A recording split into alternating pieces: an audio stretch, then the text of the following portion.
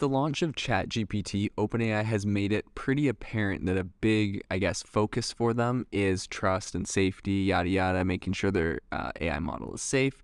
But despite that, a lot of different organizations and people have called for bans on ChatGPT or urged investigations into it. A new group has recently urged more investigations into OpenAI and ChatGPT, and so we are going to talk about that on the podcast today. So what is happening now is that the European Consumer Organization, or the BEUC, has joined this, I guess you'd call it, chorus of concerns about ChatGPT.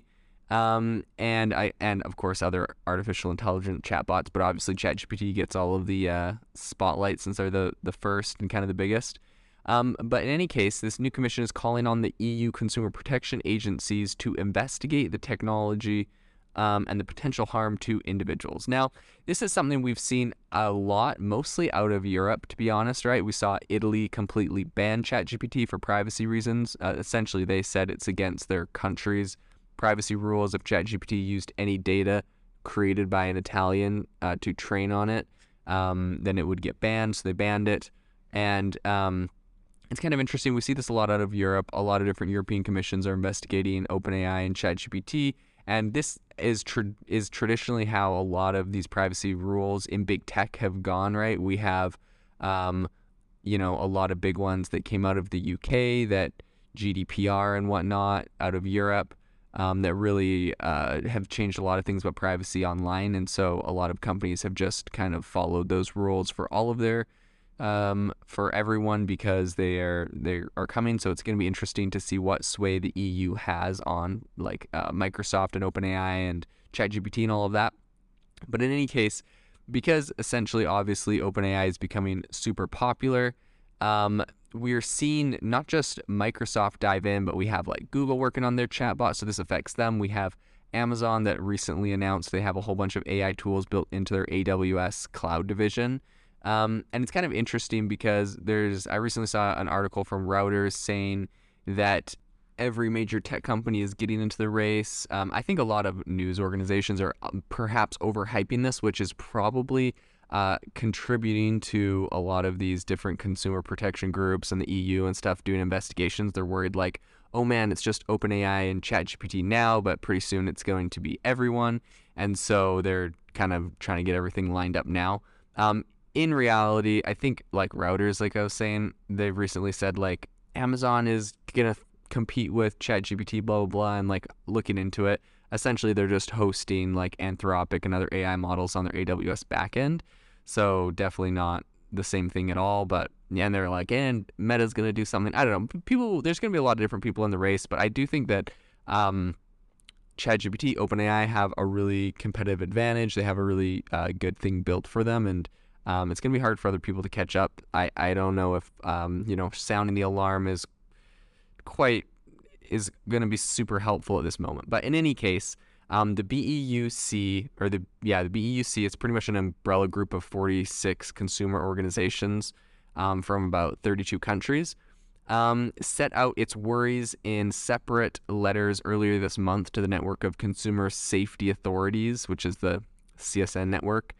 And actually, their main concern is that ChatGPT can give out false information. So it's kind of interesting. We've seen different concerns from people. We've seen the whole privacy risk. We've seen the whole it's trained on our personal data kind of concern out of Italy and whatnot. So now we're seeing the whole it's not perfectly accurate, which is pretty interesting. Obviously this thing has been dubbed a research kind of product, and we know it's kind of being worked on in beta, and I feel like they have a lot of disclaimers on the information. So it is pretty interesting that this is the big thing that they're pushing. But it's kind of interesting too, because they said specifically that it's deceptive advertising. So that's the angle they're taking at it. And they said that, young consumers and children are more vulnerable to the risk of getting false information from here, which is pretty interesting. And it's also, to be fair, as we see companies like Khan Academy integrating this into their educational products for children who are learning, I think it is an interesting concept to be aware of, whether or not, this is super accurate or not. And what kind of, how they're kind of approaching that. So their specific statement, they said, is the BEUC thus asks you to investigate the risks that these AI systems pose to consumers as a matter of urgency, to identify their presence in consumer markets, and to explore what remedial action must be taken to avoid consumer harm.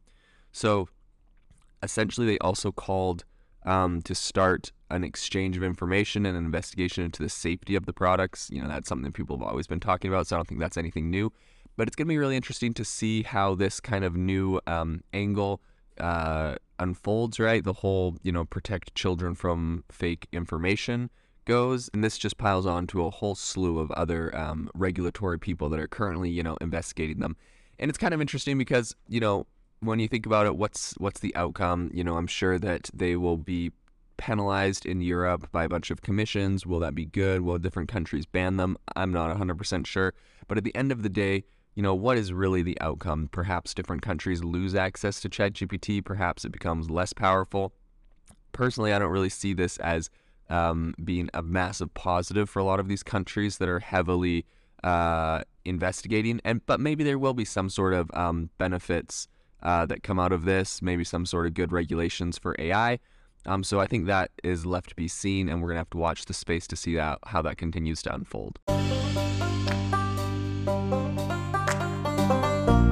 Thank you for listening to today's podcast episode, breaking down how AI is impacting your industry. Today's episode is sponsored by AIbox, a no-code AI app builder and marketplace, which just launched a crowdfunding campaign. If you are interested in investing in a new AI startup, you can go to republic.com/AI-box. I'll leave a link in the show notes as well to learn more. The minimum investment is $150 and the maximum investment is $100,000. Until next time, have a fantastic day.